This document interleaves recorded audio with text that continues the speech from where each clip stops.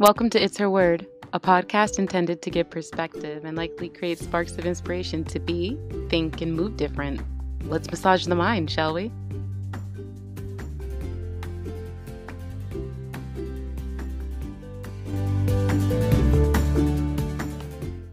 Hey, a lot's gone down.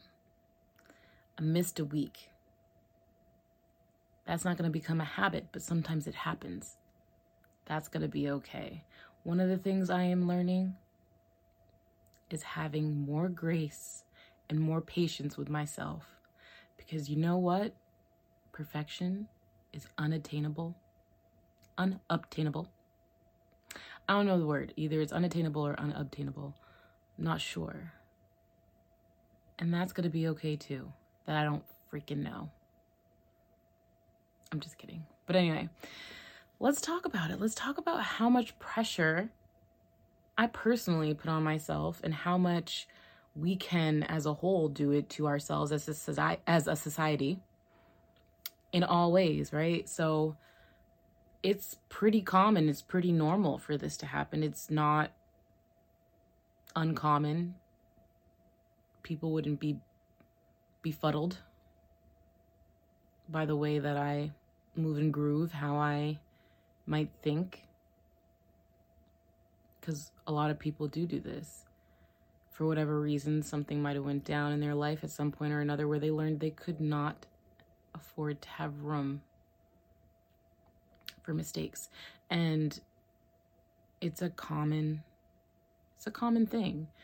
And I would have to say it's even more common amongst people of color, amongst, people who grew up maybe in a situation where they were taught they have to do 10 times what their cohort does to be considered on an equal playing field. There's no room for us to be messy or sloppy. There's no room for us to stumble, to fall, to make a mistake, because it's going to be looked at very differently than it would be for some other people. And how does that impact us? How does that affect us as a whole, as a society, as us when we look at others and we make our judgments? It makes us judgmental.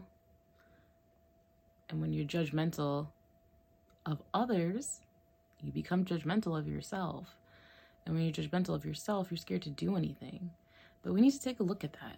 If I'm judging others, then I'm for damn sure judging myself in some way or another. I've never not seen that happen. I've never not seen that be the case. And regardless of what programming you've been eating up for a long time, to try to remove that is the first step. And that's her word of mouth. Removing the programming, which is really difficult. And I would have to say most of what we're taught in society needs to be removed, because a lot of it is just gobbledygook. And it's disconcerting, to say the least. But how do you remove judgment of yourself and others, or even recognize it? Because you might not even notice that's what you're doing. But anytime you indulge in something and deep down you're like, I'm so glad that's not me. Or you look at something and go, I can't believe that person dressed like that, or spoke like that, or looked like that, or moved in that way, or did this or that. Let me tell you something. That is a judgment on yourself, on others.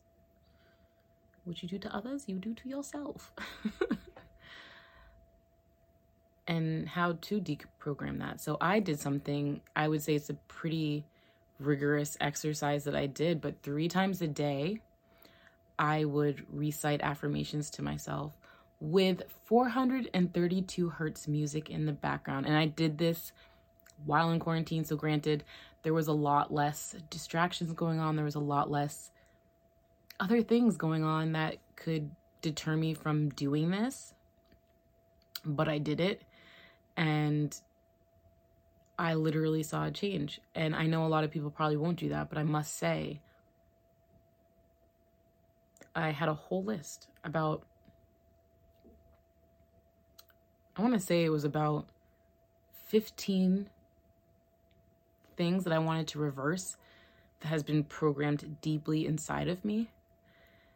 And I thought of everything that I really wanted to dispel. And it got hard. It got hard. Oh, and I did this for a total of 90 days. It took 90 days. And I have to say that last stretch, that last week, because you know it's close, it was hard. I was like, do I really need to do this? Like, I'm already starting to feel better. I'm already starting to feel good. But I banged them out. I did it. I'm way happier for it. But that is something that I did. That is a technique that anybody can do. I think it's well worth it. And I think it is something to consider in doing. It's a lot. You have to make that time to listen to that music in the background because it does change it. Do you have to probably do it? Probably not. But when you say it, you have to say it with such passion too. It's not like, oh, I'd like to release judgment. It's, I release judgment. Actually, even that isn't good. It's, I release judgment. Okay, now I'm acting. Let me stop. But you gotta be really passionate about it. And you really gotta go for it. And mean it. And mean it when you say it. And do it with all of your conviction. Because emotion is part of it. And that's exactly what I did. 90 days, 3 times a day, morning, afternoon, night. And it removed a lot. However, I think it was maybe the aspect of certain things that I was looking more into as opposed to it being a whole thing. So there's still this level of fear that I deal with, not necessarily in judgment, because one thing I've learned is that misery loves company. And a lot of us are basing ourselves and worrying about other people's judgments when they're not even happy themselves. So why do we base our lives or our movements or what we do around people who themselves aren't even happy or know what they want or what they want to do? Why do we do this? Why is this a thing? So while I did that for 90 days and I did remove a lot, and there's a lot of things that I just don't deal with in the same way. And when they come up, I have a lot of tools to work with. Granted, in so doing, it's not a catch-all. So it's not like you do this and magically things are done. I think what happens is the way your brain is wired changes. So I'm not scared to ask for help, whereas before I wouldn't ask for help. And now I have the tools and the support that I'm okay reaching out to and going toward, whereas maybe before I wouldn't do that. So it would feel more lonely and it would feel like I'm stuck in this space, which leads me to still dealing with certain aspects of the things that I did bring up. But I think because of the way I was focused on them was in a different way. So for instance, a fear of judgment, I don't typically judge other people. However, I do think that there's parts of me that did, and I would judge myself for it. But then there's this weird wanting of acceptance. And I don't know if that falls in judgment, but it could be. But this weird thing where I am a little afraid of the things that I'm owed or due because of how it might be perceived or looked at and how I might move within that space because of what I am and what I embody and what is expected of me because of how I've grown up and the environment that I grew up in and the way we move as a whole, as a group. So it's this whole thing. But once it comes to the forefront and once I see it, I can change it. Am I going to go for 90 days and try to change this? No.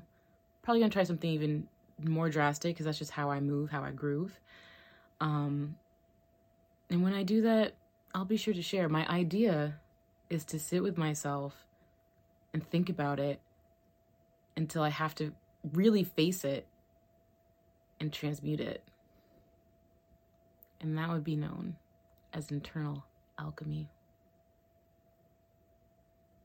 But that's a whole other dialogue for a whole other day. For right now, I went on all these tangents to get to 90 days, affirmations 3 times a day, try it out, 432 hertz, do it. If not for anything else, do it for yourself and your future.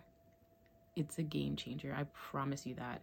If you can hold out, you'll also look at yourself as a winner because you did something a lot of people aren't willing to do. You faced your crap and you decided you wanted to change it. Try it out. Until next time, it's her word.